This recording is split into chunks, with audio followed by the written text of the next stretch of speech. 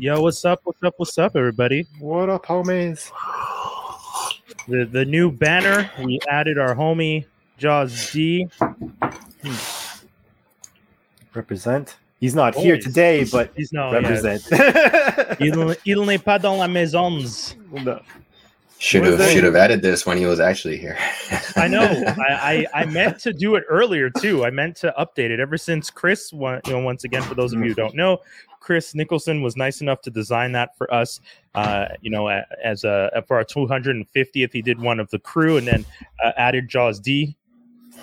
And then it was just like, yeah, I gotta add that in, and then I didn't, and I apologize. I meant to for a long time, but I just didn't have a chance to. And now it's there, and now it is representing. I'll show it again. It's representing the whole crew.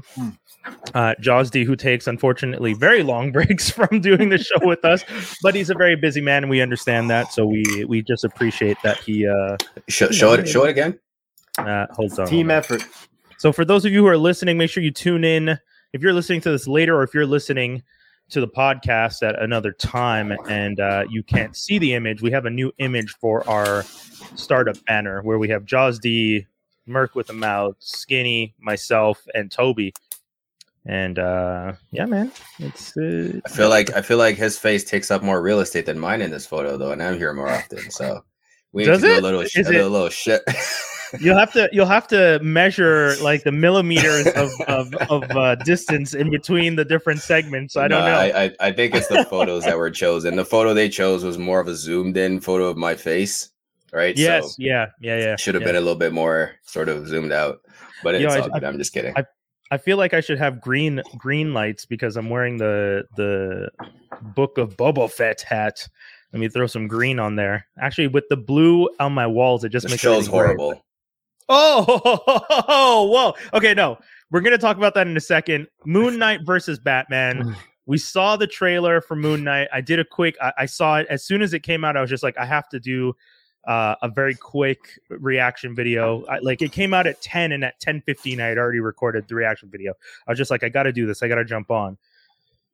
Guys, Moon Knight. Skinny's not here, which is unfortunate because I feel like he would have a lot to say, but...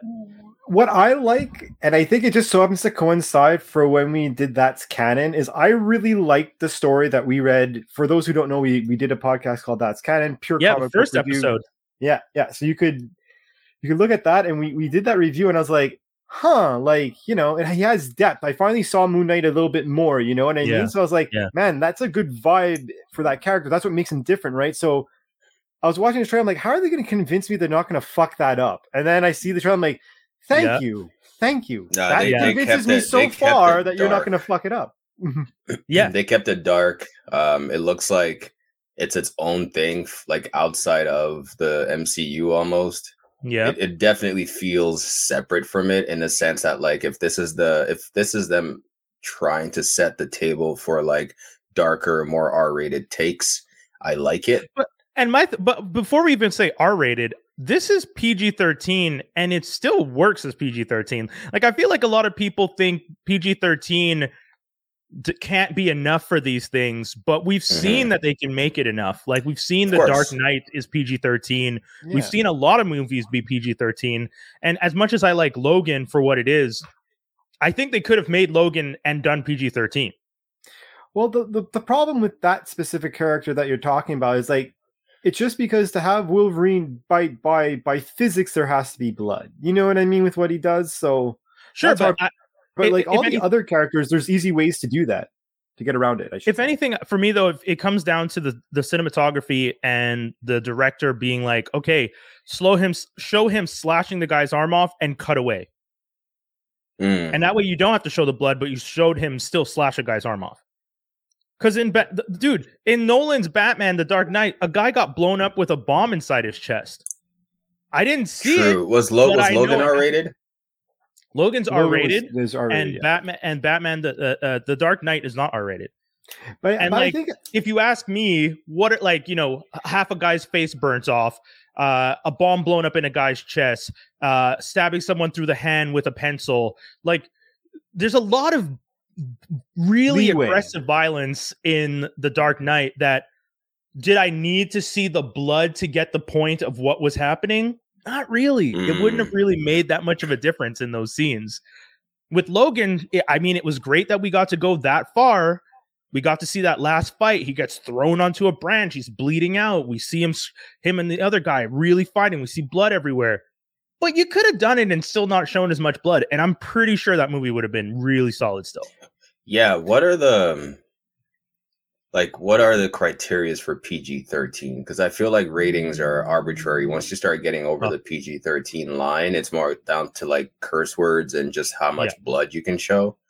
But you can probably still show limbs getting cut off. Yeah. I would assume, right? Yeah. So, I mean, at the end of the day, I don't expect it to not be any darker. I mean, gosh, RoboCop was probably PG-13 when we were growing up, right? But, so...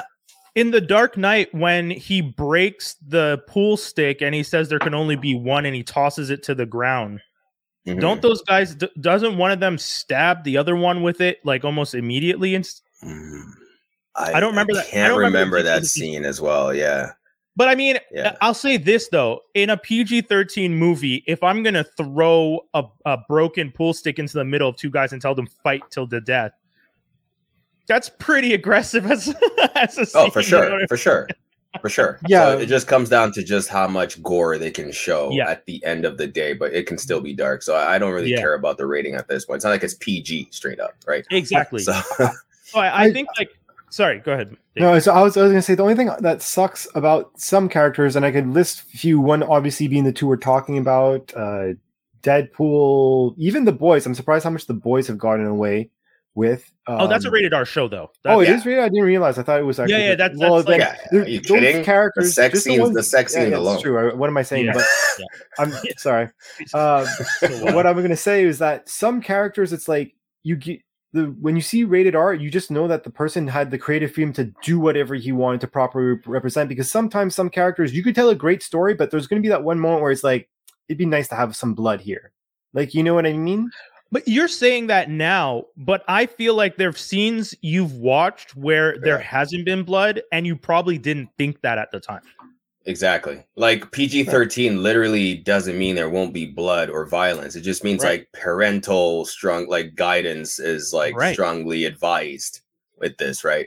I honestly I really think, because that was one of the big debates when the Batman trailer came out, that people were just like, not even just the trailer, sorry, when the rating came out that it was PG-13, there was a whole thing and it was trending on Twitter that rated R.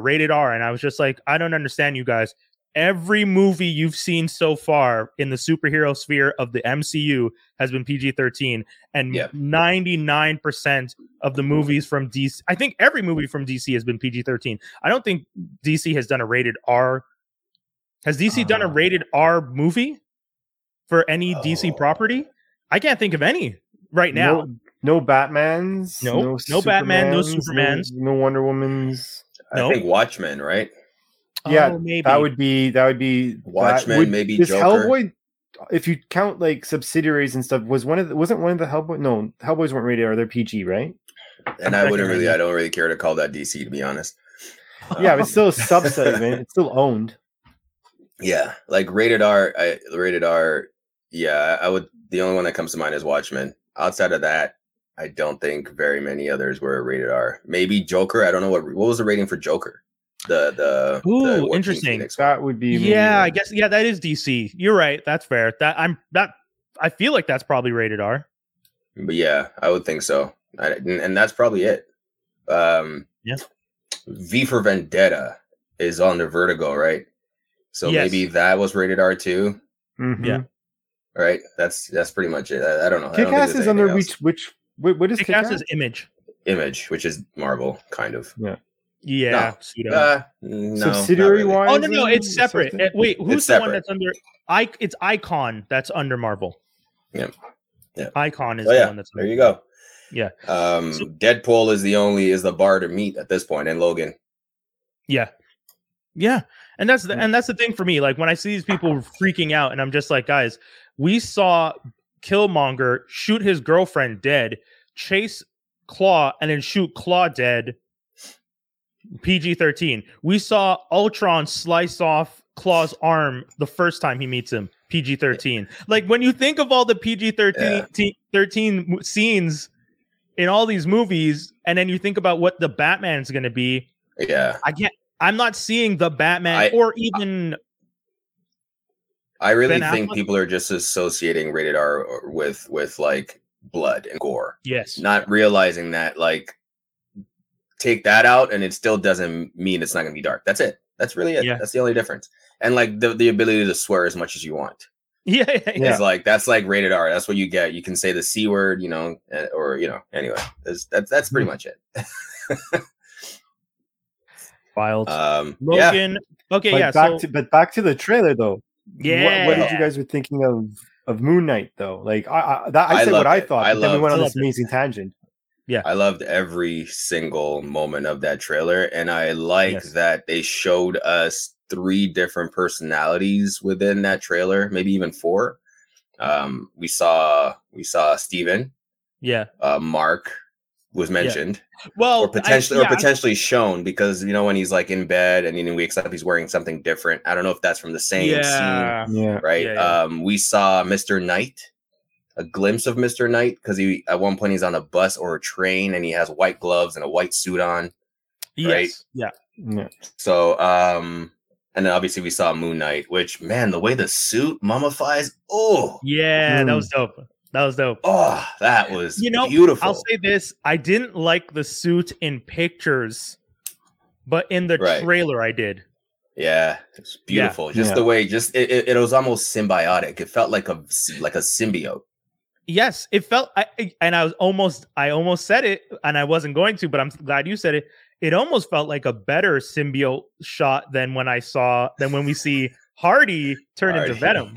Kind of, I would say. Boy. I would the say way it sort of materializes and takes over. It feels very much more organic than the way Venom kind of comes across. I can tell Marvel Studios versus Sony. I'm just saying. Shots fired. Ryan's creating shots fired. He's creating early. It's early. He's not creating it. He's creating it live. It's early. We're bringing this into the world, and this is what's happening. And we're going to see what's going to happen in social media in the next few days.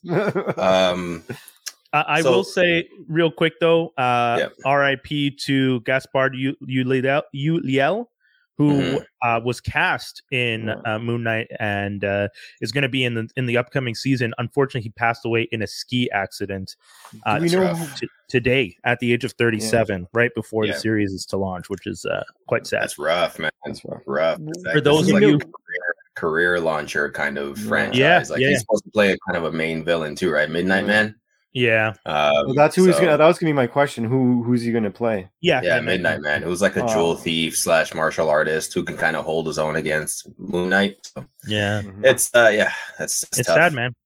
Ski accident, and it's crazy that he passed, because when I read how he passed, it made me think of how Tom Holland was saying as soon as he wrapped Spider-Man, one of the first thing he did was like go on. He did some crazy thing that he's not allowed to do when he's filming, because when they're filming, they have these contracts that say they can't put themselves in any dangerous situations, stuff like that, blah, blah, blah.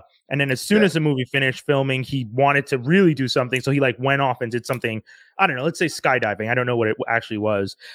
And then it makes you think when these guys do these things, and not that skiing is that aggressive or dangerous, but even skiing is something that's often on the list of things you can't do when you're filming one of these movies, because I think for sure. So it's really sad that he passed. There's franchises and movies that are banking on you as a star, so they do have to put those stipulations in the contract. Same thing with athletes too, on some level. There's certain things they can't do outside of the sport, because you get injured outside of the sport, there goes your contract. Man, that's tough. That sucks. But hopefully, his legacy will live on, and one of our favorite characters coming to life. So I'm excited for this show. I think, like we were saying, first off, one of the things that people have been really enjoying is the poster. I don't know if you guys have seen the poster, but people have been saying it's the best Disney Plus series poster to date. I think it's very simple. It's just his fist holding his the crescent moon thing. Yeah, weapon that he carries. It's simple. I saw that, but I didn't think anything special about it. Yeah, it's simple, and I just think it looks sharp. I don't think it looks better than WandaVision's poster, but I guess people are really excited about this, so they're just going to start throwing accolades at it. I was going to say, like, are we really basing anything about shows about posters of the show? Like, really. People like to do that. People, but like, we don't. I know a lot of people. Yeah, exactly. I was going to say we don't give. Dude, honestly, if it wasn't for the fact that this trailer looks genuinely well done, I would be like, this show is not going to be as good as we think. But so far in the trailer, it does look very well done. Oscar Isaac looks on point. The graphics look on point. The action looks on point. Everything that leaked that we saw before, and now that we see a clean HD version of it, looks crisp, looks good. Oh, yeah. The action is smooth. The scenes, the interesting interactions, and it looks. I know they said Doctor Strange would be the first like horror entry into the MCU, but since this is coming up before that, this looks much more horrifying and scary than Doctor Strange looks to me at this point. When he's being chased into the elevator by Khonshu, and then it turns into the old lady. I was like, what? Yeah, that's crazy. And then you're just like, did it change into the old lady, or is it that he's seeing and that's what's going to be the great thing about the show. We're going to get to find out, is this man's mental state as bad as he's, as the comic has always depicted it to be. But the thing that's going to be weird about this is like, there's a chance that this show would be like his longest run, his solo run. You know what I mean? No. Like he's had like, how long has his run? How long has any one of his runs been? He hasn't had like comic that was like years and years and years long. Like continuity. If this show is successful, it could out. No, I don't think so. He's currently written about him. He's had enough comic books, and a lot of the times the comic books pick up from different points in his life. Yeah, like one of the the one we read with Lemire is picking up after he's in a mental institution, which is something from earlier. So I could see them working it, and also the other thing for Disney Plus series, I don't want them to last 3-4 seasons. I don't think you need that. Yeah, like I like the idea that these are like long movies that connect to the MCU, and then that's it. I don't want 4 seasons of Captain America and Bucky. You know what I mean? No, not at all. I think maybe like disappointments with that for you in the long term. Like, I think 2 seasons maybe is enough, and then tie it into the movies in some way, and then maybe spin off other characters into their own show. We don't need more than like. After Wanda shows up in Doctor Strange, how many more seasons of Wanda do you want? I know I'm not saying Wanda, but I could imagine Loki. Depending on how it's structured, I already think it could easily be something that lasts more than a few seasons. I would say put Loki, Loki with the time travel and everything that he's doing, great. Once you get into the Kang stuff though, and Kang starts to show up, and Loki, like, what's the story going to be for Loki moving forward if it's not related to Thor? Well, I mean, at this point, he has many avenues. And at this point, this specific Loki could either go for something Thor related, but he could also stay TVA related. And if it's TVA related, I don't think they're going to continue the TVA all that much. I feel like they use the TVA to set up Kang a lot. And I'm concerned that it's not going to be a long-term character in the overarching plans for the MCU. That's at least when I watch that first season of the show and I see what the show's doing and the implications of like the power of the TVA is greater than the power of greater than the Infinity Stones. They carry the stones around like it's a joke. We all talked about that important moment in the show where the stones are made to be a joke. And for me, the reason I see that is because we got to the core of what is powerful in that. Kang. Yeah. And after you introduce Kang, how much more of the TVA as a story are you going to have?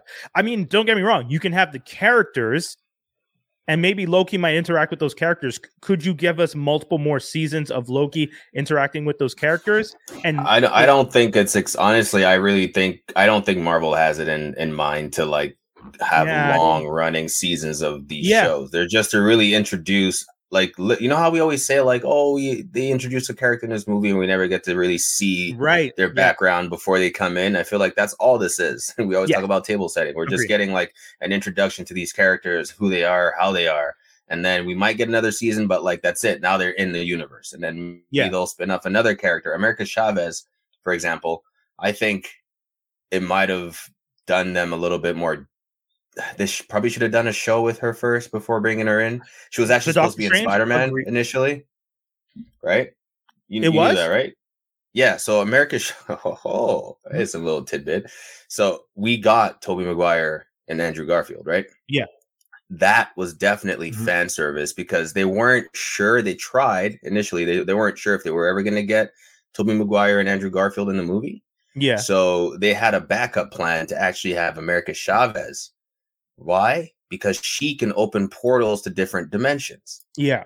Or different multiverses, and would have been the one to really pull in characters instead of Ned. But because they were able to actually pull in Andrew Garfield and Tobey Maguire, they figured, you know what, it'd be too much to even have America Chavez in the same movie. So let's actually change the story a little bit and bring her back into Doctor Strange and the Multiverse of Madness, where it would actually make more sense.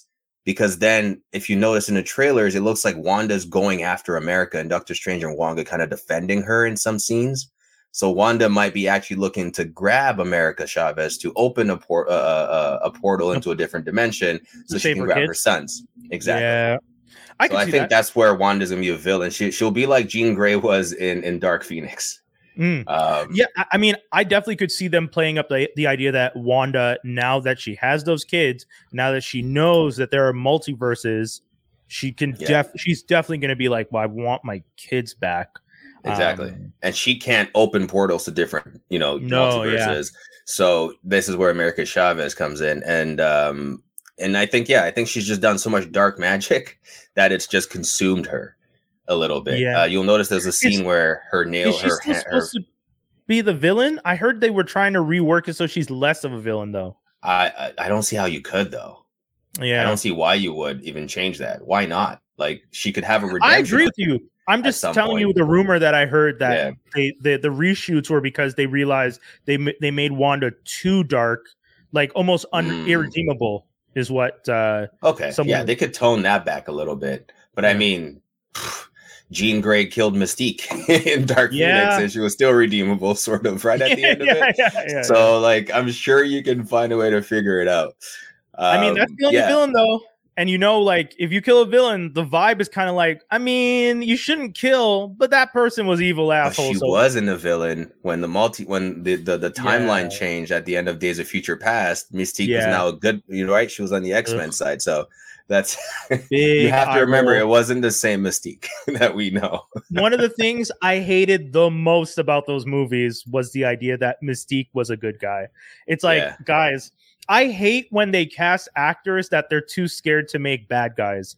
Like The Rock. Her star power was so high at the time, right? So they were trying everything to accommodate her. Yeah. So. But Black Adam being played by The Rock, I hate it because it means that he definitely will not go as bad as he's supposed to.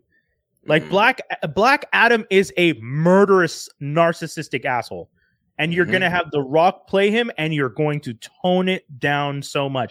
I don't expect for a second that The Rock will go full evil in this movie. I don't care what anyone says. No. They're not going to do that with The Rock. I don't think so. He's too much of a goody-goody. I expect him not to be. Also, I think someone just asked us before we move up the topic of Moon Knight, what his powers are.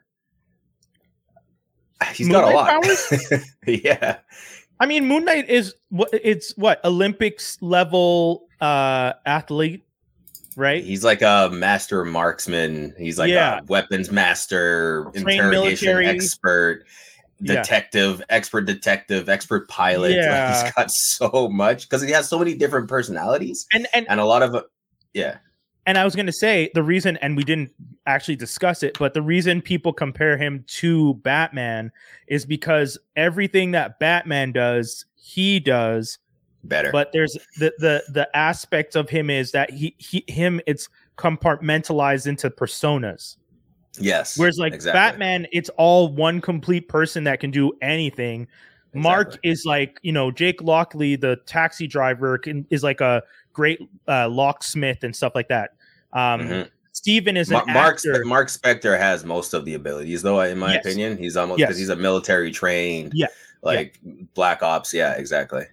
But like Steven, and I think is an actor who has really good connections, and he's kind of like the Bruce Wayne one in the sense that he has the money and he has the connections and disappears for long periods of time. And it's like, oh, Steven just went off on another trip or something, and which is ridiculous. And then I think he also has like he can't really die because he made a pact with Khonshu, and Khonshu like has brought him back to life on like a few different occasions. So I actually think he does have some immortality there. There's quite a few things. He's resistant to pain and torture. For example, pulling out the Marvel Encyclopedia to see exactly what they say. What the powers are. Actually, that would probably be the best. I'm doing this off of memory right now. But yeah, I mean, I'm just excited to see the character done well, and I really think I feel like because Disney is more open to doing these characters. Moon Knight. All right. Let's read from the book, children. Moon Knight, a mercenary left for dead in the Egyptian desert. Mark Spector was found by followers of the Egyptian god Khonshu. They carried Spector to their temple and presented him to their god who saved his life, at the same time bestowing upon him superhuman powers. Returning to the U.S. with a statue of Khonshu, Mark adopted the role of a crime fighter, calling himself the Moon Knight, and assuming two more alter egos, the millionaire Stephen Grant and taxi driver Jake Lockley. Aided by his pilot friend Frenchie and his lover Marlene Al-Raoun, Mark fought crime for many years, battling against Midnight Man, Black Spectre, and along Spider-Man and the Punisher. But the strain of keeping up his various identities caught up with Mark. Eventually, exhaustion set in, and he was persuaded to retire his alter ego and sell the Khonshu statue. Oh, that's weird. They actually don't say what his powers are. His strength. Powers. His strength waxes and wanes with the moon. He bears weapons given to him by the Egyptian god Khonshu: a scarab-throwing dart, a golden ankh, the glow that glows when danger is near, and an ivory boomerang. Oh, okay. Yeah, that's it. That's all they say. Weaponry. Okay, because I mean we've seen more in the comic book, so I don't know why most of those things aren't listed. But I guess that's more of a person that because like I guess those aren't powers, right? I mean that's the thing. Khonshu gave him superpowers in the sense that I would say he's a little below a super soldier. But and when there's a full moon, that's when he's the strongest. Yes. That's like the big thing. Yeah. Yeah. So yeah. Cool. I'm looking forward to it, man. I'm excited. I can't believe we have to wait till March for this. Hey, man, we have a lot coming in March, and I'm like, you know, they're really bulking up March to be an interesting month content wise. But you know what we've been saying, so we're gonna remind people because what is it? January, February, March, April, May.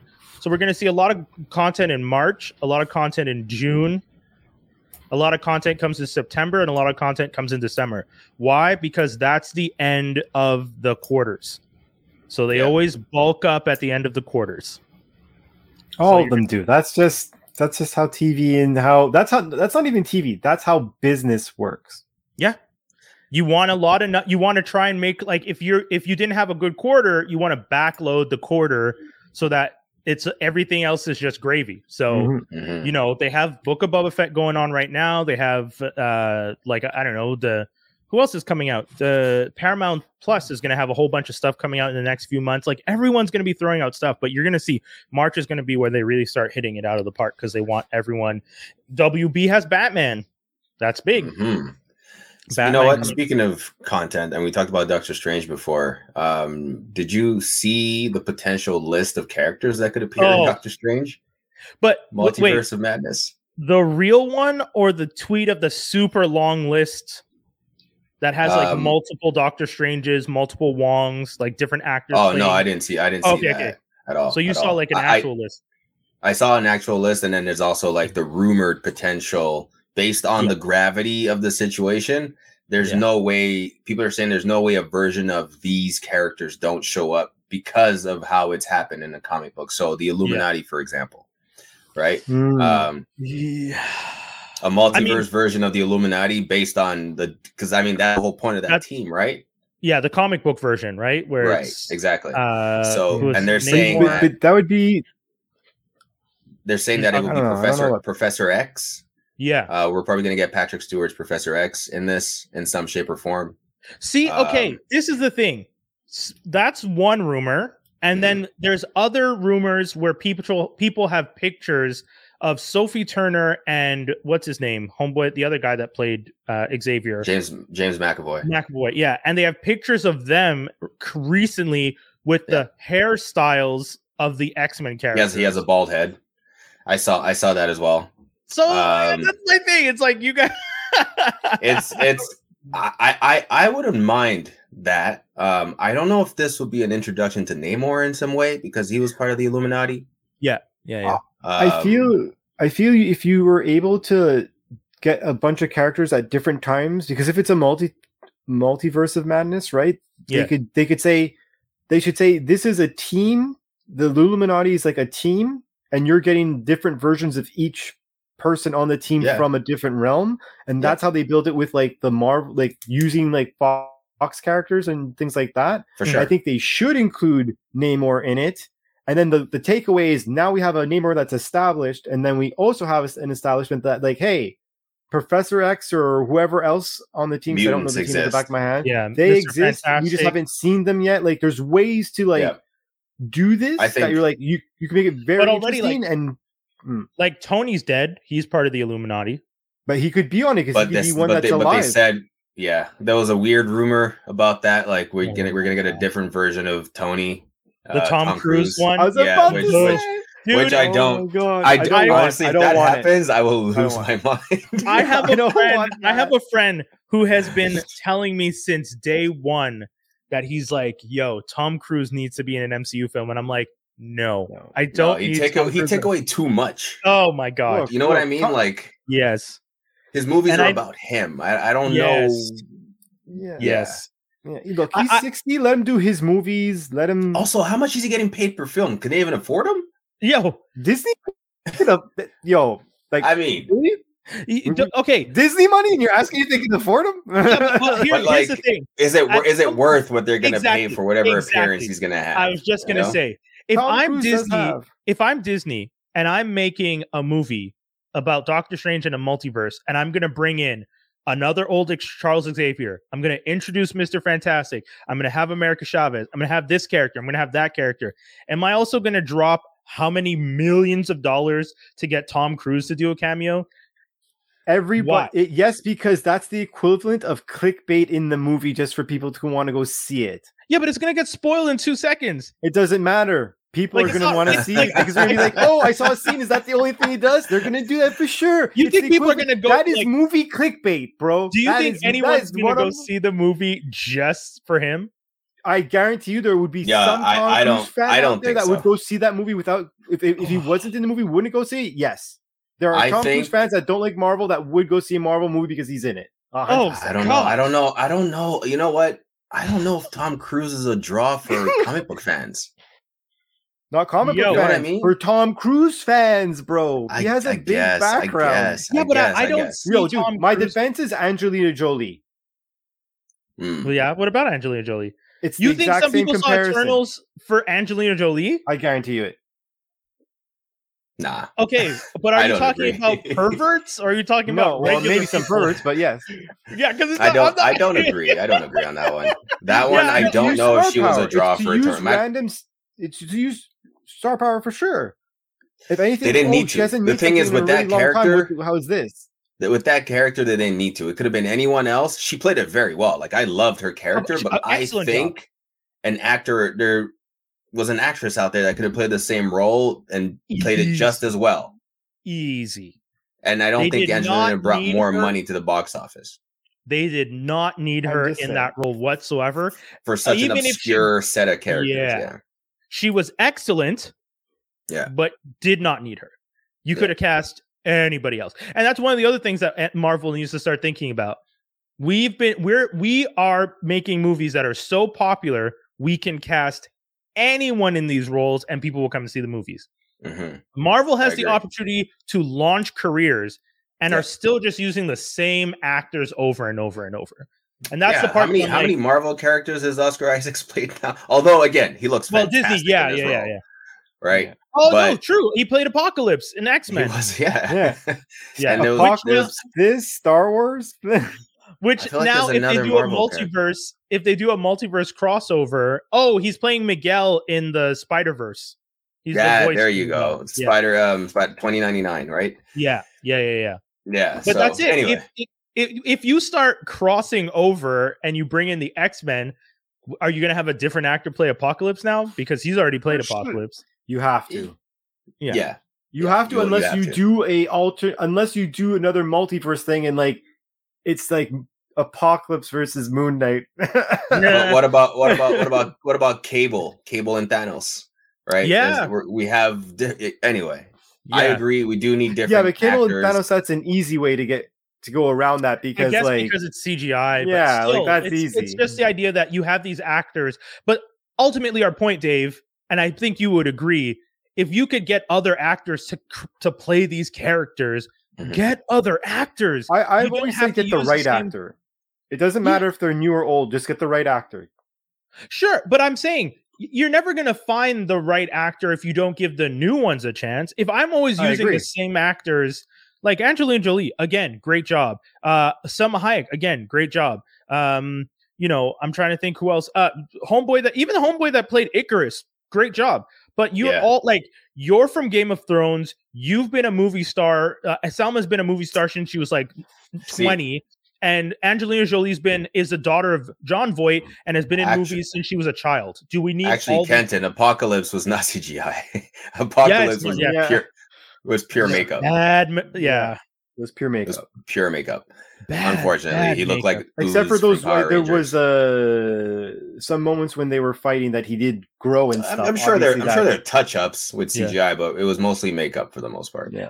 Can I just sidestep for 2 seconds? I have someone on my Telegram, the chat app, right, who's pretending to be John Boyega. Really?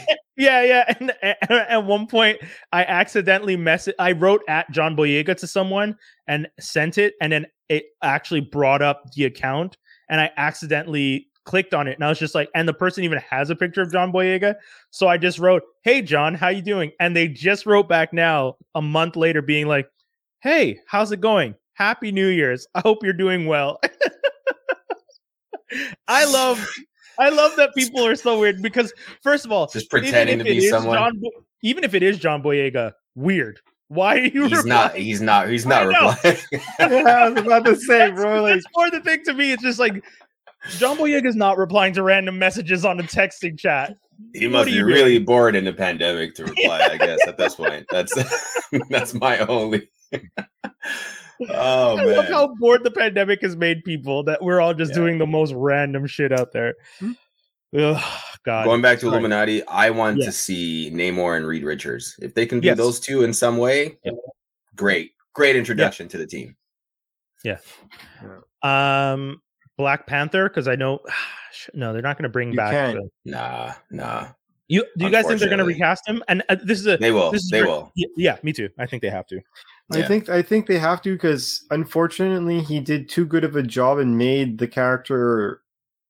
Don't get me wrong, he did an amazing performance and obviously all the flowers to him and what he did and his importance. But like he made the character even more important because it made it have even more eyes on the character. Yeah. So you kind of have to because he's also like he's important. He's not a. You can't sleep Black Panther, guys. I'm no sorry. Offense, he's not Morph, like you could get away with not bringing in Morph. And I love Morph. Are you saying they're going to recast T'Challa? Yeah. They have to recast T'Challa. Yeah. I don't see how you... Honestly, I'm so curious how this next one is going to go. I'm not sure. Yeah. There's no... I can't even fathom in my head how you write him out of the next Black Panther. Especially since the movie is Black Panther. Yeah. Like the movie is Black Panther, Wakanda Forever. Yeah. The actor who played T'Challa Black Panther has passed. Yeah. And now you're making the sequel without Black Panther. Like imagine you're trying to make a Batman movie without Batman, which you could because he has so many secondary characters. But I'm talking like would need that's when you call it like Red Hood or Robin something. But that's it. You would need Michael Keaton's Batman because he at least established, like, or, you know, George Clooney, Val Kilmer, like, you would need that run of Batman who at least established that there was a Robin, there was a Batgirl, as opposed or even in the comic books. Was there ever someone else that was Black Panther outside of T'Challa and his dad? Shuri, right? Yeah, she took over at one point. Okay, I know. I've heard rumblings of M'Baku being Black Panther. Yes, that's the big rumor I was hearing. So it would be appropriate for the movie version for what's going on because of the scenario. But... Well, I mean, you guys, you gave yourselves a chance when you created the multiverse. Just give us the Black Panther from another multiverse that looks different, and you're done. Like, you don't. That's true. And people won't even. I wouldn't even be mad because you've set the groundwork for why you would have someone else do this. Collapse universes together, Secret War style. Like, I don't know what you want to do, but you have all the options in the world to do it. You could even do it as simple as someone interacting with him and be like, I haven't seen you in a long time. You look a little different. And whoever the new actor is turns around and says, oh yeah, I got a haircut. Like, you can do it as easy as that. That's cheesy. Like, that's so cheesy, but I get what you're saying. I thought about it in 2 seconds. I bet a writer could do a good job. That's what, some time. I get what you're saying. 100%. Yeah. Something to make sense of it. But yeah, clearly we missed T'Challa. Yeah, we do.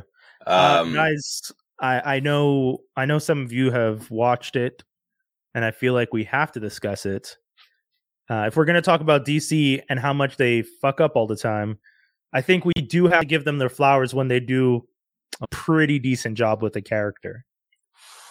And we got to give them the flowers for Peacemaker, because that shit's I like how hesitant you are to even say it. Because I don't trust DC. It's not that he's hesitant. It's just so against Brian's natural nature of order of things, that his body's having difficulty processing the words he's trying to combine. Yeah, it's true. He's not wrong. I've been so negative about DC for so long that when I have to say something positive about them, my whole being is just like, are you sure you want to go on this ledge? Because they failed you before, buddy. They failed you before. I loved it. Right. And I'm also in the same in the same boat as you when it comes to DC. 3 episodes. They usually start out hot on the shows that we do like, that we've said we've liked, which is maybe a handful at this point. They start out hot and then they kind of fizzle out and they kind of lose the reason why they started to begin with. So I hope that doesn't happen with this down the line. Agreed. But it's made me, I didn't like Peacemaker in Suicide Squad. Right? At all. Yeah. And it's made me like the character because now I understand his motivation, who he actually is, how stupid he really is. Yeah. like legit. And then understanding like his relationship with his father and how he could have turned out the way he did, how he's oblivious to social norms, just the way he navigates through life, wearing his costume all the time, doesn't really care about his secret identity, right? Like he is just a bumbling buffoon. Yo, dude, that somehow is an expert's marksman. Yeah, when they tell him to come to the dinner and he shows up in the costume and they're all like, what are you doing? Why are you in your costume? We're at a diner. Which, honestly, now that I realize that's the character, and then I see that John Cena's been doing interviews in the costume. Yes. It makes sense to me now. I'm like, I didn't really get it. I'm like, I was like, oh, John Cena. He's like, I just kind of like brushed it aside. It didn't mean anything. But I truly think he's actually living. Yeah, he's living the character. Yeah, which makes sense to me, and honestly, he plays it very well. This is like a role made for him. Well, so I didn't watch any of it yet, so I'm happy you guys didn't say. I was gonna ask, don't spoil too much. I think what you said was great. You could say whatever else you want, really, but I got a question for you because I am one to not really enjoy seeing John Cena on screen that much. Not a big fan of the Cena because of wrestling or just in general. I've not necessarily loved. I never loved all of his acting stuff. I admit there is one or two movies of his that I haven't seen that I actually do want to see to try to turn my, like he made a movie recently. It's like about a couple that go on their honeymoon and he's another couple with Lil Rel. I thought that was funny. That's a movie I want to see to try. Better. He's gotten better over time. Trust me, this is not an unpopular opinion. What you're saying, like I think everyone across the board feels like when he first showed up in movies, and you're like, it's kind of awkward. This big bumbling guy trying John to act, Cena, just this bulky guy playing a layman. But sometimes he's found his lane, I think. So what he's found like where he fits in. So you're saying it is palpable. He's like, I will not be annoyed, because the thing, one of the reasons why I'm not sure if I'd be able to watch this show is because I feel like after I won't be able to actually watch it because of being too annoyed by his presence. Okay, I'll tell you right now. Well, I mean, if you dislike John Cena, I'll tell you right now. In light of his "you can't see me" thing, I literally don't see John Cena when I see Peacemaker. Oh, perfect. So he does good acting. If he does good acting, that's great. Yeah. Because he's not John Cena. Exactly, right? Because there's certain roles, like just like how The Rock initially started, he wasn't necessarily, I mean, mind you, The Rock still does. The Rock kind of tried to go far into start being artistic. The Rock is The Rock in every role. He went back to it because he's like, I can't. John Cena's a better actor than The Rock, and I can't believe I'm saying that. Okay. Actually, no. And you know what? I always say too, Batista's the best of all three. Yes. Yeah. Yes. I think Batista's right now. But John Cena is exponentially growing, and it's crazy to me to see that, actually. But if you ask me, out of the wrestlers who are acting, who the best actor is, I would say Batista, then I would say Cena, then I would say The Rock. Agreed. And some people would get mad at you for saying that. But if you're being objective about the skill of acting, about the people's ability to lose themselves in the characters, Batista has played multiple different characters and loses himself in each one. Like when he's in Blade 2049, when they have that that short film, and you watch that, I do not see Batista at all. When you see him in that Bond movie, I do not see Batista. When I saw him in Dune. You don't see Batista. I forgot he's in Dune. I do not see Batista. Yeah, he's definitely excellent. So yeah, you trust me. I couldn't believe, like, I was expecting to hate this from the moment I turned it on. I saw the intro. I was like, okay. Oh, the intro, but I started to like the intro after the first episode. I was like, this all makes sense. They're living in a world of like bumbling foolishness. So this intro makes perfect sense. Dude, it sucks. So you haven't watched any of it, Dave? No, and I know I'm going to be behind because I know, I feel like the girlfriend's going to want to watch this, and she hasn't seen Suicide Squad yet, so I already have to backtrack. She doesn't need. You don't need to see. Yeah, you really don't, because they recap the movie at the beginning of the first episode, and then they start the episode. Yeah, like you'd be watching the movie to watch the movie for your enjoyment, but for the purposes of understanding Peacemaker as a character, you do not have to watch the movie. Because it's just another mission. Exactly. I would say still watch it because he does reference things in certain scenes that makes you go, oh, wow, I can't believe he actually feels this way about what happened. Yeah. Great. Because in the movie, he just feels cold-blooded at some point. And that's, that's all. You've seen the movie, right? You've seen Suicide Squad. Yeah. I'm assuming. Yeah.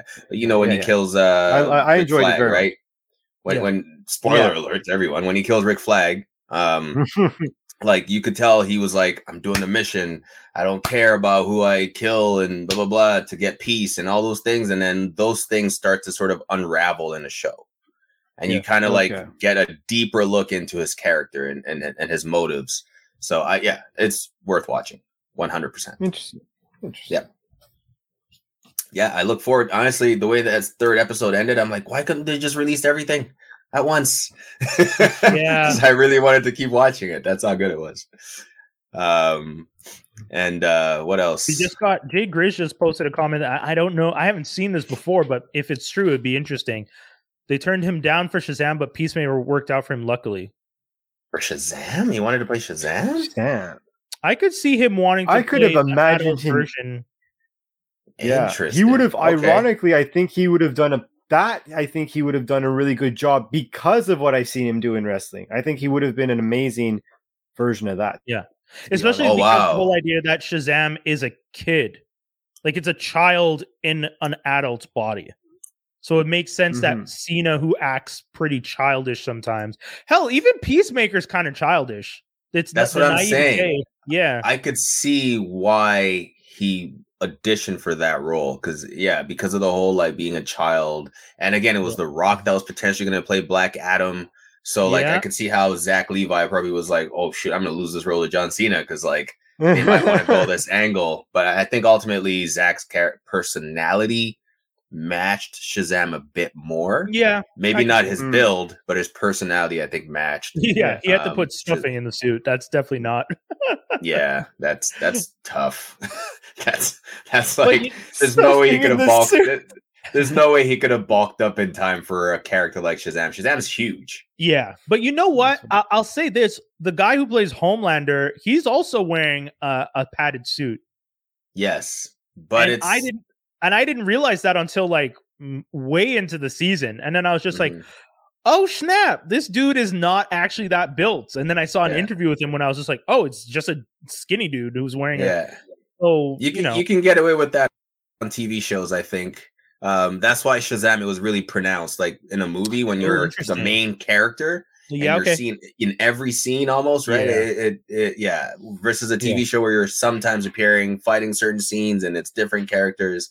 What else did he audition for? Now I'm curious. Deadpool. Oh, I don't know.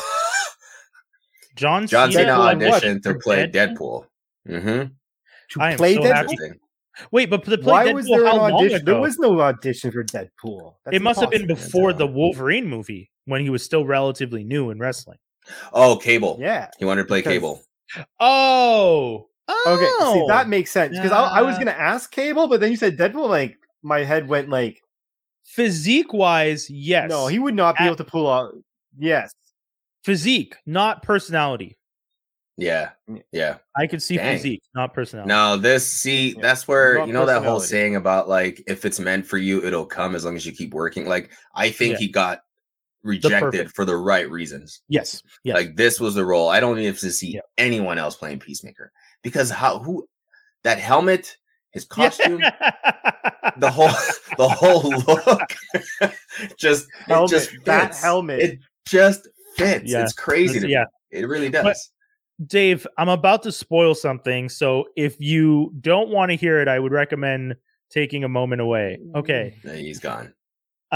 Waller's daughter. Did you figure that out? Because I figured it out. I figured it out from the trailers. I was confused initially as to why this, like, she didn't seem to have any particular skills, but then no, I didn't see it coming. But once I saw the conversation happening, I was like, oh, why is this person? And then it was revealed. I was like, okay, that makes sense. When I saw the trailer, I was just like, I feel like this is going to end up being Waller's daughter. Like I had a weird feeling that it's like Peacemaker, the Suicide Squad connection.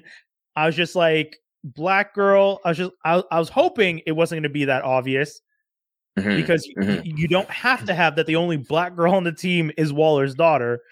All the Black people don't have to be related, like we always joke. But I felt that I felt that the idea was Waller's daughter is going to be watching the other people who betrayed her in the Suicide Squad.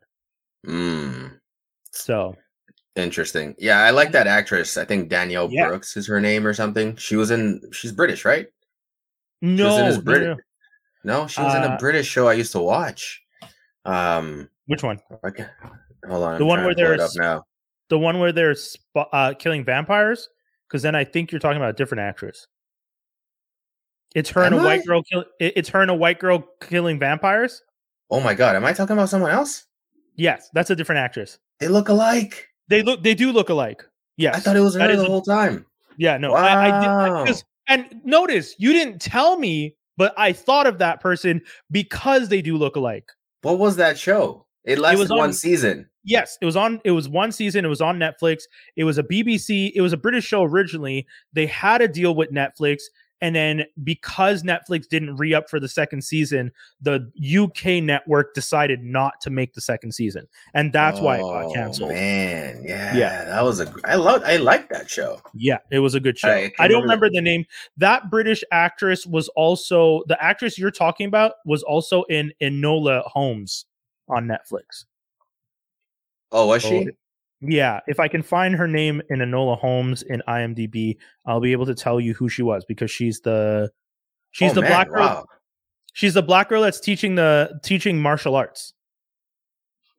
And her name is Susan Wokoma, is who I think you were thinking of. Wow. Yeah. that's so true. Dang. Yes. The show is called Crazy Head. Yeah, that's it. I couldn't remember that. Wow. But yeah, Susan Wokoma, great. Okay. I think she's a really good actress. She's really funny. Yeah. If you guys are looking for, because sometimes this is something I do on a weekend when I'm just like by myself building Lego or whatever, I'll watch movies by one actor. Like I'll just watch a movie after another by the same actor just to see how, their skills throughout different projects. And she's someone that I do like her stuff. Awesome. Yeah, no. Okay, well. All right. I'll go to the show with a different lens now. But yeah, well, I guess I won't say it again because Dave's back. But yeah, I figured that part out. And I hopefully when Dave watches it, he'll figure it out too. Yeah, and the plot it's very similar to the movie in the sense like that's not even spoiling anything. But I don't even think that that's what matters. I really think it's just the ensemble and their interactions with each other that makes the show. They just fit perfectly together. And I think Peacemaker and Leota is her name on the show, if I'm not mistaken. I think they're like a great pair. I think they work really well together. Vigilante, I love Vigilante. Oh my God, he reminds me of a dumber Black Noir. In a sense, the way he the outfits and just like being everything. A complete idiot all the time. There's a scene. So he's very like he's the opposite of Peacemaker when it comes to identity, like secret identity. He's very like no one should ever see my face. He has his mask on at all times. And there's like even Peacemaker doesn't know who he is. Yeah, exactly. And you know what? I'm not even going to spoil the rest of it. Let's leave it at that. I was shocked that he didn't know who he was. Yeah, I know. I was like, wait. That's great. You don't know who this guy is? And then like, anyways, you're right. Because if I say anything else, it'll spoil exactly. It. I feel myself wanting to say more. Yeah, and I know Dave hasn't seen it. And I don't want to spoil it too much. But Dave, get on that. I'll get on it. All right. What other shows did we see? Did you want to talk about? You know what I watched on Amazon Prime. There's a show called Wolf Like Me. Olaf and Isla Fisher. Olaf, Josh Gad. Yeah, thank you. I can never remember his name. I never remember his name. Never. That's so funny. Josh Gad and Isla Fisher. Yeah, interesting pairing. I saw the trailer. It's good. My only gripe is that it's so short. Oh, it's 6 episodes, and each episode is like 30 minutes long. Oh, I hate that. If you're gonna do 30 minutes, you have to do 12. You can't do 30-minute episodes and 6. Even the Brits barely do that. They do like 8 episodes for their 30-minute shows. Yeah, I might be wrong, but it really goes by really fast. Like really fast. I couldn't believe it was over when it was done. Yeah. Well, it's like the show Flack for me. Oh no, you're right. Dude, some of the British shows do 30 minutes, 6 episodes only. I stand corrected because I just thought of a few. But the show Flack, which is another Prime British type series with Anna Paquin, it's only 6 episodes, but thankfully those are like 35 to 40 minutes. But yeah, man, this you gotta give us. You can't do 30 minutes in 6 episodes. It just seems cruel because it does. And I feel like there's a lot more. I don't know what the budget is or timing or anything like that, but I felt like the way the certain stories they tell within each episode, I'd be like, I want to know, give me a flashback. I want to see how that happened, sort of, right? So that's really my only gripe, but very well acted. If you don't know the premise of the show going in, initially because I didn't watch a trailer. I was like, you know what, let me just dive in. Yeah. But then the title, I was like, okay, something to do with Wolf. But then it starts to reveal itself as to like what's happening, and then it becomes something else entirely, and then you kind of get caught up in the family dynamic with Josh Gad and his daughter. I mean, the premise is that like his wife died of cancer after the daughter was shortly like 4 years. At 4 years old, the wife died, but she was diagnosed when the baby was born.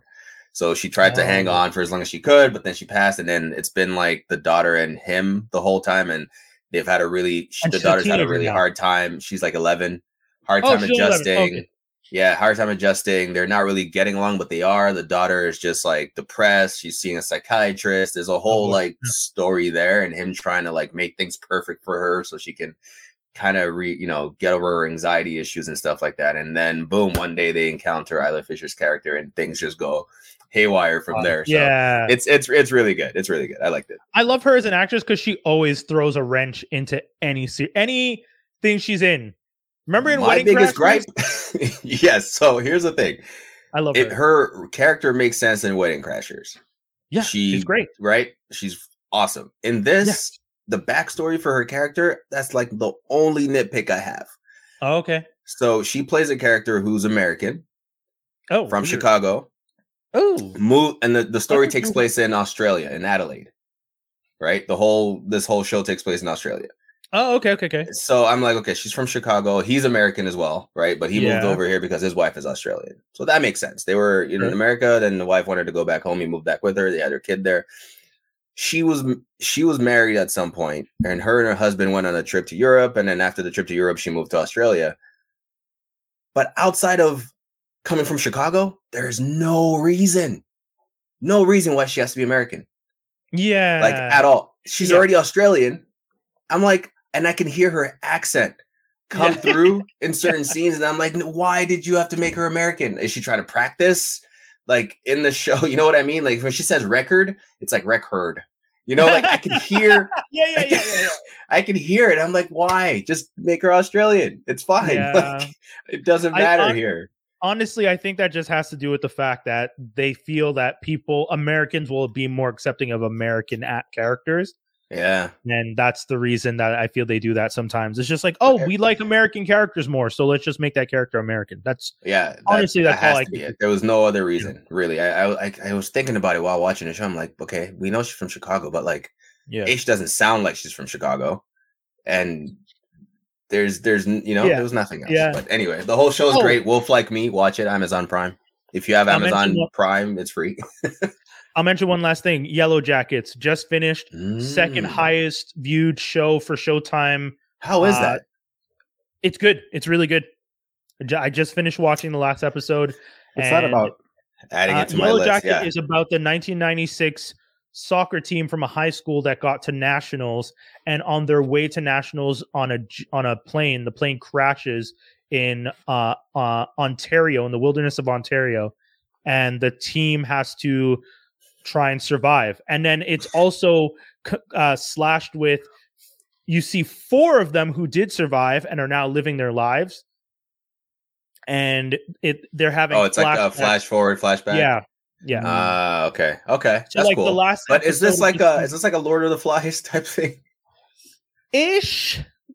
Okay. Kind of, but I mean, one of the teachers survived, so there is still an adult presence who's being a voice of reason a lot of times. Like there's times where they do stuff and the teacher's just like, you can't do that. Like, I'm the adult here. And obviously they're in the wilderness and they've been there for like a lot of time at this point. So, at one point, one girl's like, what are you going to do about it, coach? And he doesn't do anything, but at least his voice of reason has others thinking like, maybe this isn't a good idea. Maybe, us teenagers being stuck in the wilderness is making us not think straight. And he's still holding on a little bit because he's still, so cool. Worth watching though. Juliette Lewis, Christina Ricci, and Melanie. What's the other girl's name? Melanie something. Linsky. She was in 2.5 Men. Yeah, exactly. Yeah, there's a lot of articles. 2.5 Men again. She played the crazy neighbor that was obsessed with Charlie. Oh, that girl. Okay. Yeah. There's a lot of articles recently about how when she got the role, people were on the crew were making comments like, "Oh, so what are you gonna do? Are you gonna get a trainer?" Because her character ends up having an affair and has a lot of scenes of being like intimate and stuff like that, and supposedly on the set they were telling her to lose weight. Someone was implying that she needed to lose weight or get more fit. And then don't hire her for the role then. Well, I don't think it was the producers. I think it was other people. Whether or not the producers were talking through other people. But then Juliette Lewis supposedly sent a nasty letter to the producers telling them like, yo, this isn't cool. Make sure people stop doing this because we're not about that. And then she was also saying like, I wasn't planning to lose weight. I wanted people to see this woman as I am having an affair. And this is a woman. Like, what are you guys trying she's to always also like looked like that. She looks good. She looks great in the there's show. no. This is so stupid. It's so dumb. And that's super quick, but that's one of the craziest things about Hollywood, that she's not Hollywood thin. So they were trying to convince her to get Hollywood thin, even though she's not big. She's not a big woman. You watch it and you're just like, you guys tried to convince this woman to lose weight for what? That's crazy talk. That's crazy. Ridiculous. Archive 81, Netflix show. It's good. Devin from Nerdstock was telling me to watch that today. Yeah, I'm torn a bit just because it's very slow in certain areas. It drags a little bit for me, but it's watchable. I'd give it like a 7 out of 10. Kind of reminds me of like Fringe in certain aspects, but not anywhere near Fringe level. Okay, because you said Fringe, and I was just like, I want to watch this now because I love it. It reminds me of that because it has this whole multi-dimensional potential thing going on. Yeah, with like some ghost thing happening. Yeah, like watch it. Ooh, I'm recommending it, but I do feel like it's slow in certain areas. Okay. It could use a little bit more beefing up. Yeah. In certain areas. Yeah. Yo, I got to rewatch the show Counterpart. That's another one. J.K. Simmons. Counterpart. J.K. Simmons. Dude, that's like Fringe. Yeah. I started watching it. I fell off after like episode 2 or 3. Right? Same. Because it's slow to build. Slow. There you go. Yeah. That's why. Slow to build. It's slow to build. But when you said Fringe, it made me think of like, oh, that makes me think of Counterparts. That's so true. I forgot about that. I'm going to write that down too. Yeah. So many shows, Yellow. Dave, you have this show is not just for everyone else listening. It's for us too. Yeah, so. You gotta watch. We learn from each other. Dave, I see you wrote down La Matrix. Yeah, I actually want to learn. So did you guys see it? Just out of curiosity? Yeah, I saw it. Okay, so there's something I need to be taught about the Matrix because after watching, there's still 2 aspects I don't understand. Okay. So when Matrix, when Neo is re-entered into the Matrix, he on a subconscious level builds Morpheus. Is that how the like? I was like, why is he even created? How is that even like him and Anderson? Or sorry, that's the agent's name, right? Smith. Both Smith, those guys. I'm like, I don't understand how this like. Now that that's clear for Morpheus, I'm like, I guess if you're gonna revive Neo, it might make sense that his memory would, on a subconscious level, create Morpheus. But how does Smith exist, or is he supposed to be just like he's a virus that we can't get rid of, and he's been dormant because you're here? He's here. Like I don't understand. Okay, wait. So you're asking about the new Smith, who's like his partner that works with him? Yeah, like that. Yeah, exactly. So that's Smith.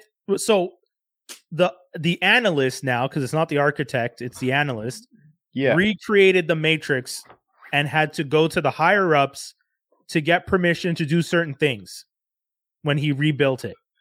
Mm-hmm. So when he rebuilt it, he got permission to rebuild the physical forms of Neo and the physical form of Trinity, and he used them as some kind of power source. He connected them back into the system because when they're in the system, they put out more power. But Smith and all that stuff, those people still exist. Like, because that's the whole thing about the Matrix, right? The Matrix, all the content in the Matrix is like, imagine the concept of matter doesn't disappear in the universe. It has to go somewhere else. It has to be reused in some way.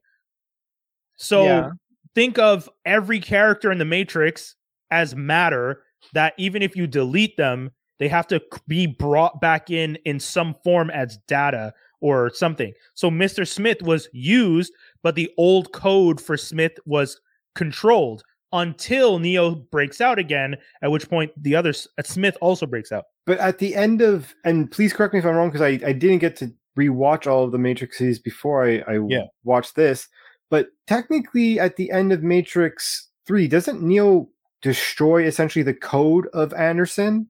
No, Smith. Remember, Smith tries to take over Neo the first time, and Neo fights it. And then the last time at the end of the movie, Neo realizes, oh, I have to let him become a part of me to create the cycle, to finish the loop, because Neo's the last one. Every other bot or whatever in the system has been taken over by, I guess, like you were saying, the Smith virus, and Neo accepts the virus into himself, reabsorbing it, the code back into the system, and then the whole thing resets. But Smith's not dead. He's just like the analyst. The analyst is the one that's like recreated this new Matrix. With the bond between Neo and Trinity being the thing that keeps the Matrix stable. He realized, wow, it's not Neo. It's the love between the two of them that actually keeps the stability in the Matrix. And the reason why he keeps Smith around is kind of like the case of like an antivirus program that went rogue. It's just kind of to keep him in check. Yeah. So then I'll say there's some aspects of this movie that were good. I liked like how they brought them back, like why they brought them back. I like the logic behind the battery fact that like when we get heat stuff, it makes it better and all that stuff. I like that they evolved with some of the machines and some of the machines were defective. I was like, okay, that makes sense because over time there's no way. Like you just whittle away the human race at that point. That's the only way to have done it was by doing this. And if you didn't do that, it would ruin everything else. I admit I liked Neil Patrick Harris in the role. You liked Neil Patrick Harris? I liked him in the role. To be quite honest. I didn't mind him. I didn't think he was. I didn't think it was a bad performance. Overall, I thought it was a waste and a bit of a failure because I actually only had one expectation, and they didn't meet the one and only thing that I wanted, which was do a fight scene that was as good or if not better than some of the fight scenes from the first movies, and they fucking failed. I think that's where this movie really kind of falls below the bar. Is in the CGI. It's in like a lot of the effects, especially when the analyst does the bullet time thing with Neo.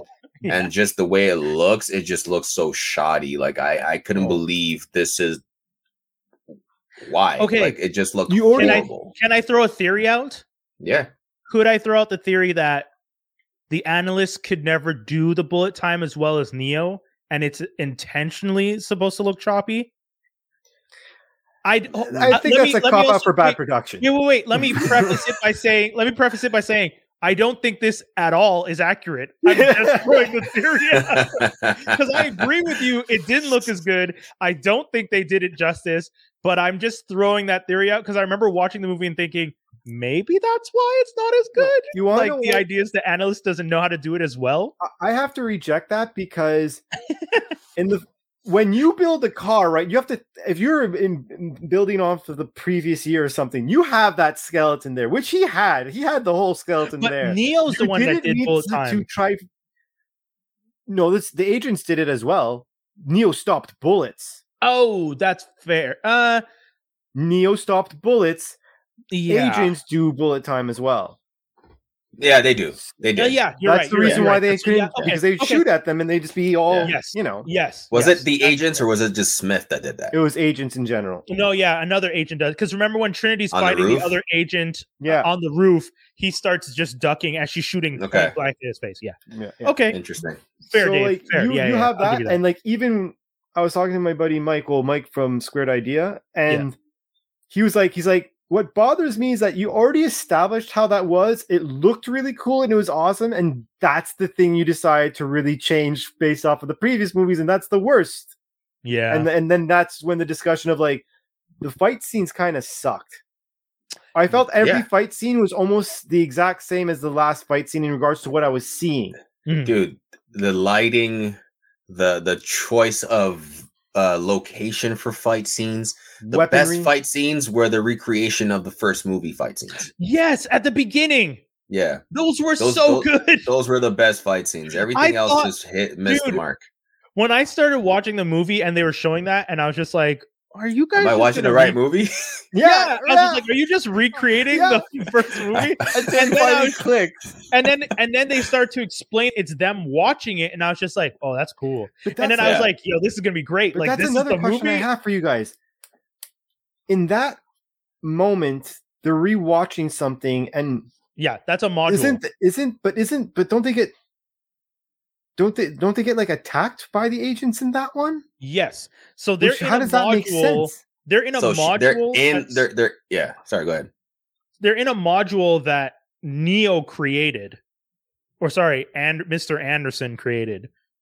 And in that module is a looping story that they get into, and because they got into it, they cause the loop to fracture, which is what causes, like, they free Morpheus and they start being able to because that was one thing I wasn't understanding. If it was a module they controlled, I didn't understand how.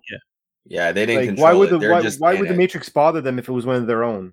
That's what they become part of the code, right? Yeah. That's the risk you take by going into that code. Like, you become part of it. You can watch it from afar, but there's only a certain distance before the actual, like, the NPCs start noticing that you're like a what's it called? An observer, invading force of some sort. Yeah, you're like a virus. Yeah. That's exactly it. Which is a lot of the thing is viruses and the idea of viruses. Yeah. What did you think about the architect? Sorry, he is the new architect. The analyst making Neo like believe the Matrix was a game that he created. I thought that was great. I thought. Oh, sorry, go on. I was just gonna say I thought it was like, it bothered me a little bit at first, but I thought it was good because it easily would explain, like, yeah, dude, you were just a guy who has a fractured mind, and you were so involved in the building of this game that you started to, like, that thin line between genius and insanity, like the idea that, like, which we see very often. Yeah, right. Yeah. Like, some of the most intelligent, some of the greatest geniuses of our times often are on the edge of sanity because their minds work in such a different way. And it's the idea that you created such a vast world for people to explore, and then you got lost in the world you created yourself. And I was just like, wow, that's such a believable thing too, as like as a human being to be like, duh, look around me, like, He used the human condition against itself, basically, is what the architect or whatever it's called now, which I thought was great. Like, at first I was like, are they going to really do this? But it was the little things that they did with it that I was like, all right, I'm good with this. You guys did it well. You didn't make me like hate this movie for the first half an hour. I will say the one major sticking point for me and the one problem that I had was, and I'm sorry to say this because it's not a judgment on the actors, but all the actors as secondary cast were all of the actors from Sense8. Like, all of them. And it was so distracting to me to see the entire cast from Sense8 playing different roles. No, you're right. Sense8? Sense8 is a show that the Wachowskis did on Netflix that is about, like, 8 people born on the same day share a hive mind, and Wait, blah, you've blah, never blah, seen blah. Sense8? I don't think he's seen it. No. Wow. Why would I ask? I feel like we've talked. I feel like we've talked about it on the show. We have talked about it on the show. I just don't know if he's seen it. But and that's the thing that really threw me, because other than Neo, Trinity, Niobe, and the girl, the new captain of the ship, Colleen from Bugs, thank you. Yeah. Other than those 4 actors, almost every other, the neologist, the other Latin girl, the guy that is their coder, who is always has the thing over his eye, the guy that is the head of security for Niobe, the guy behind the bar at the cafe, like. And dude, for me, that threw me off so much, because imagine you're watching. So, Dave, name your favorite show. Venture Brothers. Live action, Dave. For the purposes of this, Dave. I don't know. Big Bang Theory. I don't know. Sure. Okay. So let's say the guy who created Big Bang Theory now makes another show with other people as stars. But all the actors from Big Bang Theory, Penny, the 4 main ones, the girlfriends, all of them play random different roles in the show. So you're talking about all a the time. Tarantino film? No, because Tarantino switches it up at least enough, or Nolan switches it up at least enough that there's other lead actors and different people. I'm talking the Wachowskis literally used every cast member from a show that they got canceled and put them in major roles, pretty much. Yeah, put them on the ship as main characters with Neo and Trinity, and I was just like, this is throwing me off so much. It's like that what's that? That Black Mirror episode where that girl from How I Met Your Mother is in the Star Trek episode. But if you imagine that the whole cast were every character from the How I Met Your Mother episode. Exactly. Yes, that exactly. That Black Mirror episode at the end when she's on the ship and then she gets connected to the internet. But everyone on the ship is Sheldon and this person and that person playing different secondary roles to her, even though she was on the show with them. Yeah. Like, it would be so weird watching it because you'd be like, oh, why are you and you and you and you and you there? So that was my only thing. The movie was fun. The action was okay. The fight scenes weren't great. The ending was... What'd you think about the mirror going into the Matrix via mirrors and stuff? I'm happy that they expanded that it wasn't just a landline. Yeah. Well, nobody does landlines anymore, right? So it did definitely like age with the time a little bit there. It was all mirrors and the doors that the keymaster gave them keys to. Mm-hmm. Yes, that's true. Yeah. I thought it weird that it was so simple of them flowing into those doors. More specifically, the agent who was Morpheus, like when he went into the doors and whatnot, I'm like, shouldn't you be like at least surprised either A, that you're in this aspect, or that B, they are there, or unless it's just been happening this long since, because it's been 60 years, right? So in my head, I'm like, okay, maybe it's happened enough that they're all used to the door system, but no, but he also was going through something in that scene, right? He was like in a daze the whole time, right? Yeah. That's why I don't think he acknowledged exactly what was happening. Yeah. He was like, it's almost like your mind is opening up and like so much is happening in your head at the same time that he was like high. He was like giggling. I was like, what are they doing? I really liked, because we're talking about the mirrors, I really liked when you saw the aspect of Neo when he was like, because remember in the first one he touches the mirror and then eventually the whole mirror goes around his whole body and he goes in. I liked in this one, it's like he put his head in the mirror because he wasn't scared, and then that triggered the architect or whatever his name is, analyst to be like, oh shit, things are going down. And you could see that the part was like kind of like, he's like, Anderson, what are you doing in my house? It's like, wait, what? So like, you kind of see it as like that journey. You could really see it's like going into the mirror, having the mirror absorbed, or where it's like it's really like you're removed from the reality. Like it's kind of similar to when we saw the reverse snap with Yelena? Hawkeye there, and Yelena, yeah. I liked seeing that aspect. Yeah, man. Yeah. But at the end of the day, I get the whole like there was a whole meta feel throughout the whole thing, and like they're calling out like movie industries and like the whole meta. It's crazy. It's like if we didn't make this movie, then they would actually like give it to someone else to make it, and then it loses the true essence of the original creator's message. And like it was very meta. Yeah, like, they're like literally having conversations about Warner doing. Brothers and why. And I was like, wait, what is happening? Yeah, that was wild. That was yeah. But I understood what they were trying to do, but I think the reason why this didn't hit with people is just because people were so in love with the action in the previous Matrix that this just did not. It was a good story, just the action completely missed the mark. Because you want 2 sequels though? No.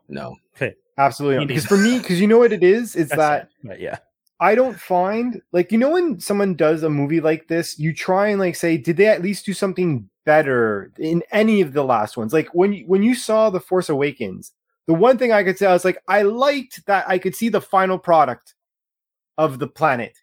I will say at least that was one thing that was never done in the other movies, and I got to see something that was like cool. At least you added. This one was like, do you mean the finished murderous Death product? Star? Yes. I was like, cool. At least you know how it's supposed to be. You were always hoping to see a No, I wasn't hoping, but you gave me something that was more than the other ones. You know what I mean? Okay, I get what you're trying to say. Yeah. This one story didn't outdo any of the other stories. The action didn't do any of the other. You didn't do anything per se, lack of a better term, cooler or revolutionary, for lack of a better word. It wasn't better than Revolutions. You know? No. Do you think this video game is going to be hot though? That Unreal machine, like all, remember that they were showing all those trailers for this new video game that's based on the new Matrix, and it's just like, look, and they had like Neo and Trinity walking through white rooms again, and then they were like trying to trick you, like, can you tell which one is real? It's like, yeah, bitch, I can tell that this is the CGI and this is not you, Keanu.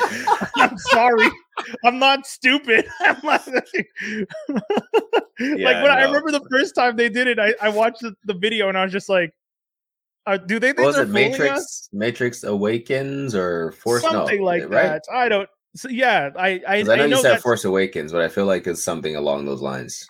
But yeah, no, I don't think so. This is a new video game, and it's not just playing the video game of the Matrix? Yeah, so they were promoting that there's a new game using the Unreal Engine to build a very detailed world, like super, super detailed, more detailed than anything they'd ever done in a game before.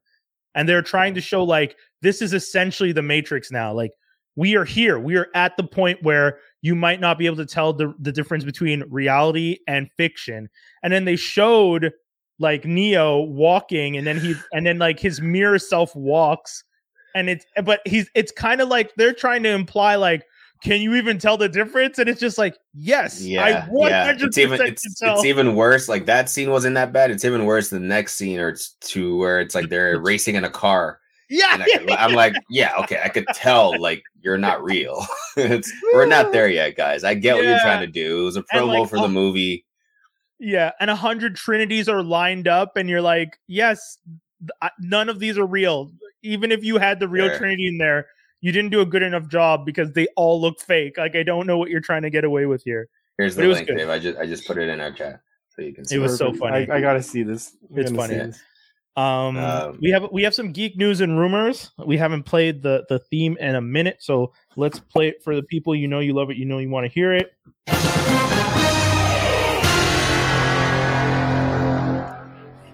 Geek news and rumors. What do we got? And I will say that Mike is right when he says this, that everyone is trying to cash in on nostalgia, and sometimes it just doesn't hit, and sometimes maybe don't do it. Everyone in every industry, like music today, you know how many songs? Did you see the stat? 82% of music consumed now is catalog versus new. 82%. That doesn't surprise me. And the amount of sampling of songs that we know that are in popular songs today, I'm like, am I back in high school? Like, every song is some not remix, but like it's just literally the same beat. And the same instrumental. They just changed the drums. They put 808s, and or you put something else. Yeah. Did your parents ever say it to you when you were a kid? Like, I know this song, like, all the time. My parents used to always be like they'd hear Puff Daddy and they'd be like, have you heard the original? I'd be like, yeah, this is the original. And my parents are like, no, this is not the original. And then they would like tell me, like, no, this is this song. And then I'm like, are we turning into our parents? No, dude, that's what happens with age, sir. But the thing that bothers me is it's not even that we're turning into our parents, is that the industry is lazy in creating new things. Like, you're just reusing and resampling the same It's like, it's 22, 30 years of all just resampling and reusing stuff. That is crazy. Yeah. You're right. It is slightly lazy. Yeah, slightly. Because I'm not against sampling. I love being able to take someone else's record and making something new with it, but don't reuse the same portion of the sample. Yeah, like, man. Change it up a little bit. Like, do something else. Like, like Sir Mix-a-Lot used this part of the sample in the late 80s, early 90s, and it's 2020, and you're reusing the same part of the same sample to make your song so that people don't even know that it's a sample of something else. They think it's a sample of the Sir Mix-a-Lot song. Right? Nikki, no. That's exactly. That's a couple years else. You know what? Pitch it up, pitch it down, reverse it, add some filter, do something else. You know? Yeah. But in Geek News and Rumors, page 25 of the Marvel Comics Secret War #8, featuring the first appearance in the symbiote suit on Spider-Man, sells for $3.3 million, almost as much as one of his comics sold for recently at $3.6 million. So you can imagine one page sold for the same price as almost an entire comic sold for. And I don't even understand. That's ridiculous. Yeah, it was Yeah, dude. One like page. If it was the whole comic book, I could at least understand. But one page, like one page, you ruined a comic for that. But here's my thing: if someone owns the comic at this point, does that mean their comic is worth more than 3.3 million? Because no, if you're telling me worth less. Yeah, now it doesn't have the one and only thing that you really wanted to see. No, I'm not talking about that comic. I'm saying someone else has the same issue with the page in it. If I have the actual comic in good condition, that would be you're selling a page for 3.3. How much do I get for the comic? I honestly, the sad thing is, I think only 5. You do not get that much more. You'd get more because of the fact that you have the whole issue, and I assume there's more physical pages with Spider-Man in the suit with it in it. Right, but this is the first panel, right? Yeah. This is like the page with the first panel where he becomes crazy Venom's. Wow, that's nuts. 3 million for a page. Who are these people that just have money to throw away like this? Freaking billionaires, bro. Yeah. I actually didn't have much else for the news. There's a lot of stuff going on, but the only other thing that I had written down was Children of Blood and Bone film adaptation of the trilogy lands at Paramount with a fast-track development. So I don't know if a lot of you guys know who that is, but the book was supposed to be adapted over at Lucasfilm, which is the thing that's kind of crazy, that it was the big thing that Lucasfilm announced at their Disney, the Disney meeting, like remember when they announced all the Phase 4 stuff? This was the part of the Lucasfilm section that was really big, that Children of Bone and Blood was going to be the next big project. And in the end, they're not even doing it now, which a lot of people are just like, then what's happening over at Lucasfilm then? If they're not doing this, what are they doing? So because this project, it's at Paramount now. But yeah, Paramount beat out everyone else for this. Interesting. Yeah, big bidding war supposedly. I'm shocked. I guess they want it to be the next Hunger Games. Yeah, pretty much. Expecting it to be like, okay. Yeah, it's magic. It's it's that teen drama type stuff, YA type stuff with the whole black girl magic thing that's happening, and I'm excited for it. I actually was hoping it was going to stay in development, but then I heard this, and I was just like, this is good because Paramount's going to do and fast track it, and Paramount will Paramount's letting the original writer have more control, which is good, but. I was just a little concerned. Something else I guess I can mention: the Rings of Power, Amazon Lord of the Rings series finally has a name. Announced that they are 1,000 years before the events of Lord of the Rings. So if people excited about that, that is also a piece of news. They canceled the Game of Thrones prequels, right? They spent so much money on them. They canceled one, but HBO's making the other. HBO's still making one of them. Crazy. Whatever happened to that Avatar real life? A live action Avatar series at Netflix is still in the works. The 2 original creators left Netflix to go back to Viacom to sign a deal to create Avatar Studios, which is going to make more Avatar based content. I still think that Viacom CBS is trying to break Nickelodeon out of the Netflix deal so they can get the property back and make their own live action. But I haven't seen anybody say that. Wait, is this the case of Netflix trying to do something with the property so that it doesn't? Oh no! Then we're getting. I've been trying to tell people that. I 100% think Netflix has this deal in place and is making this show, and they're going to mess up the name and the legacy of Avatar just to mess with Nickelodeon. Because when the original 2 creators left the show based on disagreements, creative disagreements, and I was just like, how is Netflix having creative disagreement with the people who created the damn property? They know the show, they made it. How are you having disagreements with them? Like, I would understand if you brought in another team and another team was just like, oh, we want to do this, and Netflix is like, no, stick to the original. But you have now the original creators, and Netflix is the one that's just like, this isn't what we want to do. So Netflix, those guys don't be dumb. I'm telling you. I'm worried. We've seen it now, right? 1 season and done with quite a few things that we thought we liked on Netflix. So everything. This is the last thing. This is gamer news. Microsoft is buying Activision Blizzard. No way. That's the big thing that I was trying to remember. For like 60 billion or something. 68.7 billion is what I last saw. And honestly, the only thing that propelled Activision to that level was the pandemic, and it was Call of Duty. Yep. Everyone and their mom was on Call of Duty in 2020, 2021, and still going. Like it blew up in popularity, and they came out with a battle royale at the right time. Yeah. And honestly, might as well capitalize at this point. My only thing is like, what does that mean for people on the Sony side, like me, who have PlayStations, and PlayStation has exclusives, right? So does Xbox, but now Microsoft owns games from Activision that are on PlayStation as well, including Call of Duty. Like, what does that mean? I would say if they're smart, they're gonna leave it because they make money. 100%. Why would you cancel out a whole? Matter of fact, I think. They're definitely going to introduce exclusives for the Microsoft stuff. It just means that Microsoft is going to officially be getting the best exclusives for those games. Yeah, or first, first or best, because first you know how some best. Yeah, because for example, that sucks. It's gonna happen, dude. Because what is that exclusive? Because are we talking about weapons, especially a game like Call of Duty? Like when you're trying to sort of level up the playing field with different meta weapons, you can't have all the Xbox users have the better weapon, and then PlayStation doesn't, and then you know what I mean. But if I'm Microsoft, different skins, right? You can give them different. If I'm Microsoft, I'm pushing you guys to buy my console now. That's crazy talk. Because same thing with the Spider-Man for the Sony, the Marvel Avengers game. Yeah. It's like I can put Spider-Man in my version, but you can't have him. And then people are just like, that's not fair. It's like, what do you mean? I own the right so I can do what I want. So you got to you're converting. You're getting. I was not. No. Just get the digital one. You don't need the disc one. Just get the digital one.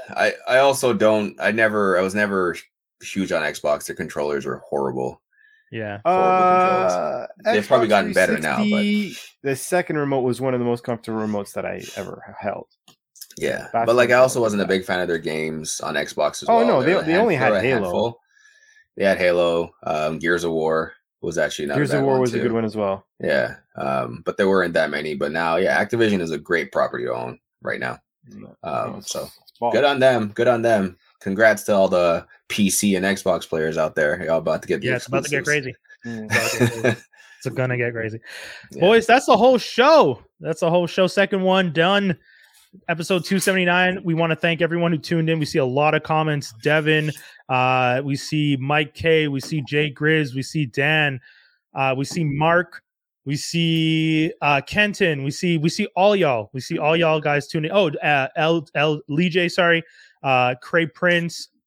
Guys, we always appreciate you guys tuning in. We know we didn't put up as many of your comments this week as we usually do. We had a lot to say, a lot to catch up on, but don't worry, we were there. We see them, we appreciate them, and we appreciate you guys tuning in. We'll be back next week, y'all. So make sure you tune in. Don't forget, you can always tune in on YouTube or on Twitch, twitch.tv/Geektastic Cypher. Y'all know the deal. And that's the whole show, guys. Always a pleasure. Anything you want to tell the people? Nope. Stay safe, stay sane. Same as usual. Yeah. Big facts, especially in this pandemic. At least we're not on lockdown anymore, folks. At least we are not on lockdown. No more curfew for you guys, right? In Montreal? No, curfew. No more curfew, but it's basically still lockdown without a curfew. There's nothing to do. Yeah. You're still not allowed to have indoor gatherings, all that stuff. It's still Anyways, we'll talk about that next week. Guys, that's all. We out. Peace. What a depressing note. Later, guys.